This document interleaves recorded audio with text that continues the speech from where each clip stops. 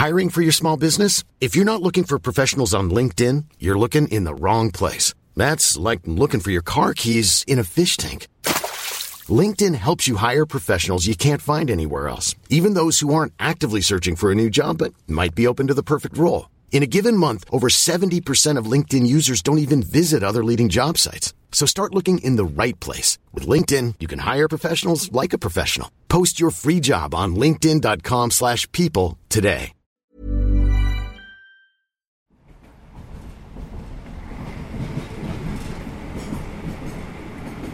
Heading out to Bray is a relaxing journey.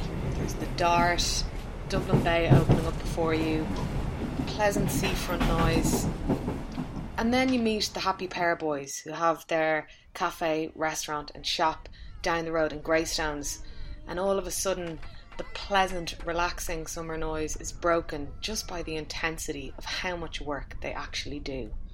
There's the shop, there's the cafe, there's the restaurant, there's the online shop, there's the online Happy Heart course, there's the classroom Happy Heart course, there's Shoreline, which is a kind of a takeaway model kind of cafe down in the local gym. Works really well. We distribute our products to about 300 stores around Ireland. Super Value being the main one. And we do health and education courses where we do our Happy Heart course, and then the book, and then we do kind of corporate talks, kind of health and wellness talks. We kind of do YouTube. And we do YouTube stuff.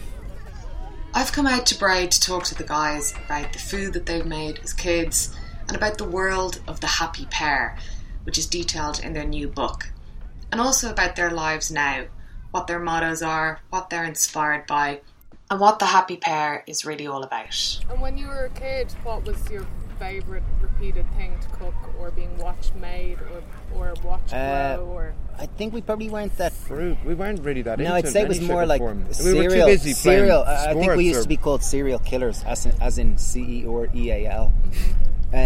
Because we used to be able to hop off a bag of Alpen probably between us nearly. Yeah. Or, we used to assassinate, Country Store and Alpen and Bran Flakes. I remember that. And then porridge, I guess, it evolved into, but that was kind of what was... Yeah, I remember. Pretty good. Breakfast was our most... We used to eat a lot of fruit. Yeah. Like a lot of huge apples. amount of fruit. Yeah. But we grew up eating the standard Irish diet, ham and cheese sambos, and white bread, and when the bread was a bit stale, you buy a bag of crisps if you had the money. Yeah. You put them in the sambo, and if you could afford it, you go get chips on a Friday. Mum did her absolute best at kind of feeding us homemade flapjacks or whatever. Mm-hmm. But then you rebel and you go in and try and swap it for a Stinger bar or something, When did the scales fall then in terms of what is important to put into your body and what isn't? When did that realization I think it was kind of gradual, but it happened over a period of time, like finishing college and finally not really... Well, because all the way through college lived at home. And it was only literally... Huh? Isn't that cool? See the hole? Yeah, amazing. It was only when we went... I think we signed up to do a marathon. And when we signed up to do a marathon, it was like... We were travelling around Europe at the time, just getting drunk and chasing women, really. And, eating pretty poorly. And we decided that we were going to do a detox. Hard. I think it was kind of hard. Like, we were struggling because you were hungover and running 15 miles in the sun around Rome. Like, it wasn't that pleasant, that we realised, okay, we got a month to do this marathon. We haven't really trained. So we kind of decided to take action. And that was... Do a detox. I think that kind of started it all, really. Yeah, and the idea of the detox was eat brown bread, give up drink or alcohol. Yeah. And eat as clean as we could. Really just try and help, see if it affected our, Yeah, and felt really well. And we said we'd do it for a month. Did the marathon went great. And we felt really well, so we said let's try it for another month. Or try till Christmas. It was more let's try and do it till Christmas, because that was the end of October. And, found out we were saving more money, feeling better, having more energy. And then it came to go and meeting all the lads from school and going getting drunk again. It was like, going, this was it, this was the end of it. We're signing back up to all the lads again, and went for pints in town, and me and him ended up getting the last train home. Like, we were slagged all night, and we were, whatever but it kind of didn't feel right to go back down the path that we'd always gone on, whatever way. And we'd almost like gone down one road, and that was... So didn't really want to go. Was out of the bottle. Yeah, it was that kind of thing, and it was like there was no going back. I don't know why. And I guess that, and then after that we ended up. That was Christmas. We went and travelling then separately. That January we both went away separately. So it was the first time we'd lived away from home. At home we ate mum and whatever mum cooked really. So it was the first time we were taking responsibility for our own what we wanted to do, and it kind of happened naturally. Like, it was just, for me, I went to South Africa. I was going to be a golf pro. I wanted to be a golf pro. Joined Stellenbosch, and I just didn't want to. I don't know. It wasn't like a conscious, direct decision, but didn't buy meat. I was eating loads of fruit because it was January. It was right height of summer over there. And then you called me, and you I went to Vancouver, and I'd met guys in Vancouver that I knew, and they were really cool. And they, funnily enough, they didn't really drink, and I'd never met anyone that didn't drink, and they seemed really cool, and they seemed to have a great time. One of them said I could come sleep on his floor, so I slept on his farm for a week, and then made my way up to Whistler. And I met an Irish guy from Greystones, and he said I could sleep on his floor. And in the apartment was a vegetarian from Australia, a fella called Adrian, and he was a surfer, and he was very cool.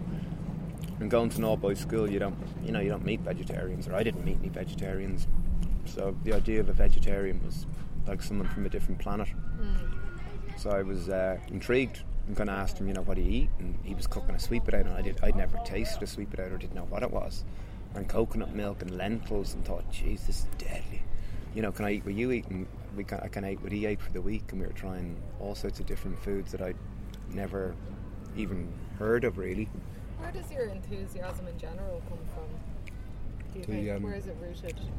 I think being twins is quite... Yeah, I'd say it makes life... They say, I watched some TV show recently where they said that twins on average, whether right or wrong, I think it was on ITV, they said that twins on average live 2 to 3 years longer, and they live happier, more fulfilled lives because they have this complete support and security. Yeah.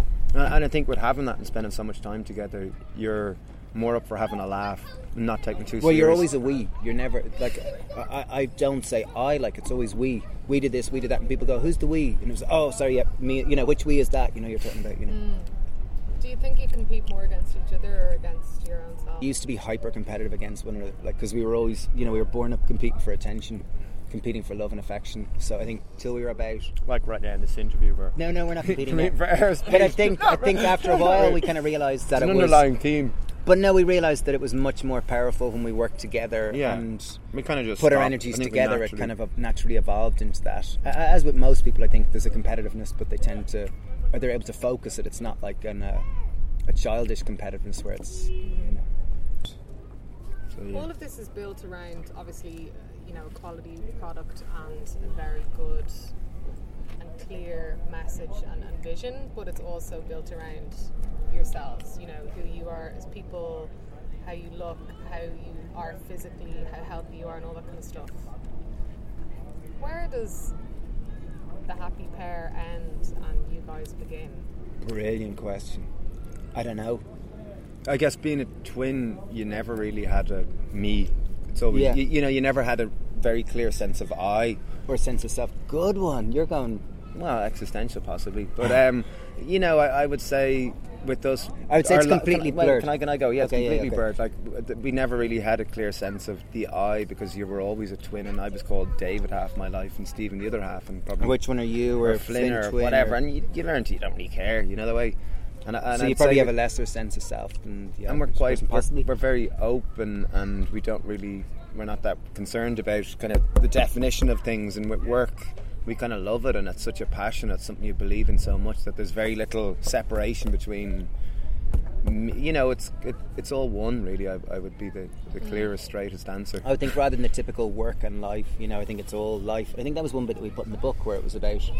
That was a fun theme that I was trying to write into, that this work-life balance. I think it's more, if you're doing something you love, it's all life. Like, it's a bit like, I remember when we were teenagers, it was all rugby, it was all golf, it was all sport, and then that kind of shifted into other things, and then it's like, it's just like a focus where I remember with golf, I was so into golf. I used to read golf, I used to play golf, I used to watch golf, I used to wear golf, it was all golf. And then it's all shop. Yeah, now it's all kind of Happy Pear, really, and life, the rest of life. But it's all life, that kind of way. It's happened at an interesting time as well, maybe fortuitous, or maybe you kind of were setting a precedent in some ways, that what you were doing... It just happened. Or it just happened. And we were followed, But obviously what you're doing now, people are completely changing what they put in their bodies and all that kind of stuff. I mean... And there is that sense of Steve Jobs just happens to go to the school with the biggest computer, Yeah, of course. just by chance. So how do you feel stepping back and looking at all of this kind of stuff unfold? Because some of it is obviously really welcoming. I mean, you'd cringe sometimes at how Irish people treat their bodies and the things that they take in, as loads of people in the Western world, whatever. But how do you observe this culture shift, essentially, that's unfolding? I think it's amazing. I think it's much needed, from many different levels. Like environmental, sustainably, climate. Well, I think as a society, really, economically, as well as health.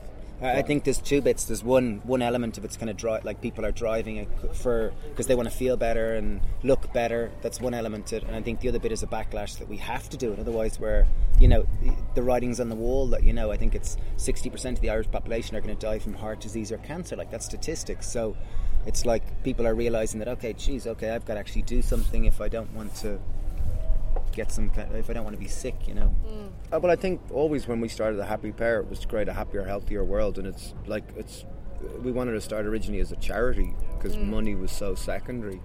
So I guess we've always felt that we had a really strong message that we want to share with the world, and that's why I think we both feel so comfortable in social media, because it allows amplify. Or feeling that you can be transparent because you feel like I don't have anything to hide. This is what it's words and all that stuff. Through our own experience of like school, society's values, all the kind of Hollywood values that are projected upon us, that are, that you kind of pick up as you're growing up, and then going to college and studying business, and it's all like money and like all those kind of, which we found in our own experience, kind of superficial values that didn't necessarily fit for us. And it was only from going travelling where we realised, and this was separately, which was a huge deal for us to go off to anything separately. Yeah. That we realised that we were super into food and farming and land and all of those things, and that really connected us to a much happier sense of self for those kind of things. A deeper sense of self that coming back, it felt so natural to try and express those things, Yeah.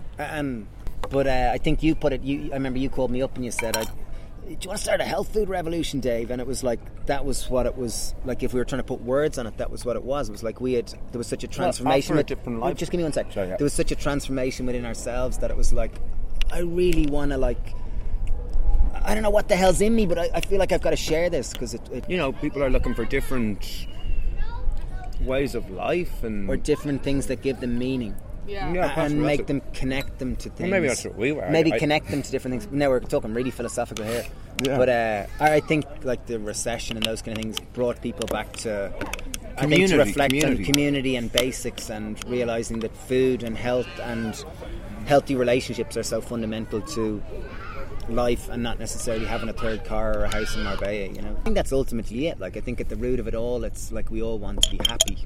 Like, we really do. Like, we both got 2 kids, not together, separately, and I want my kids to be happy. I really do. And if I ask anyone, what do you want from life, underneath the kind of values of I want a new car, I want a new house, whatever, I want a holiday, my leg's sore. Yeah, my leg's sore. It's like you want to be happy. And I think what we found is that food and eating healthy is one of the most fundamental things to our happiness. And also Duke University, one of the big Ivy League universities in the States, did a big study on trying to find out what was the most central thing to our happiness as humans, and they found health was the most important, which you wouldn't think, like looking at a newspaper or the news or a magazine, but it's without it, it's very difficult to be happy.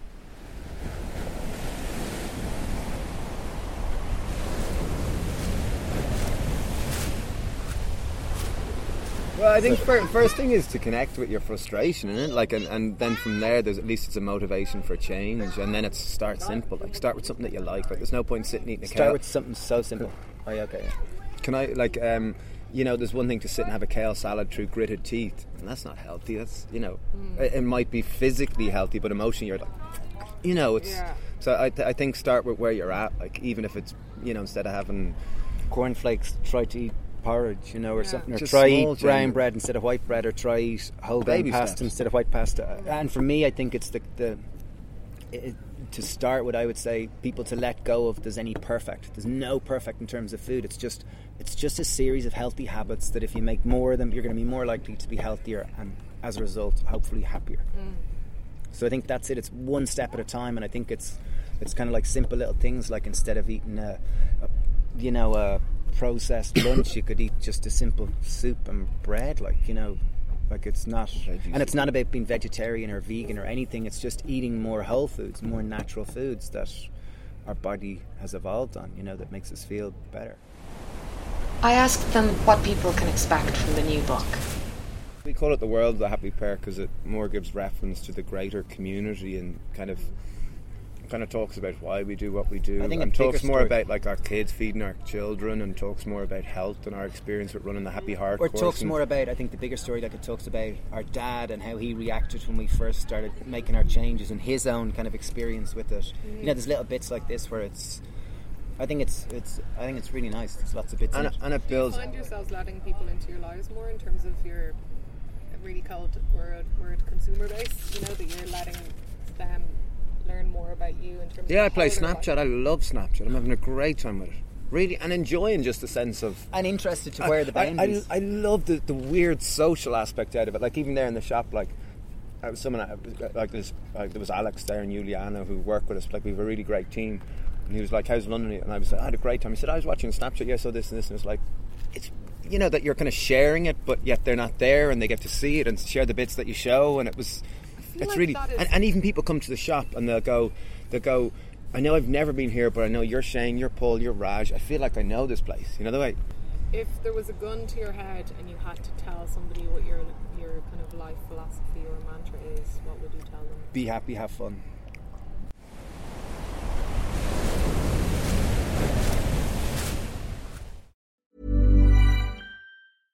Imagine the softest sheets you've ever felt. Now imagine them getting even softer over time. That's what you'll feel with Boll & Branch's organic cotton sheets. In a recent customer survey, 96% replied that Boll & Branch sheets get softer with every wash. Start getting your best night's sleep in these sheets that get softer and softer for years to come. Try their sheets with a 30-night guarantee. Plus, get 15% off your first order at bollandbranch.com. Code BUTTERY. Exclusions apply. See site for details.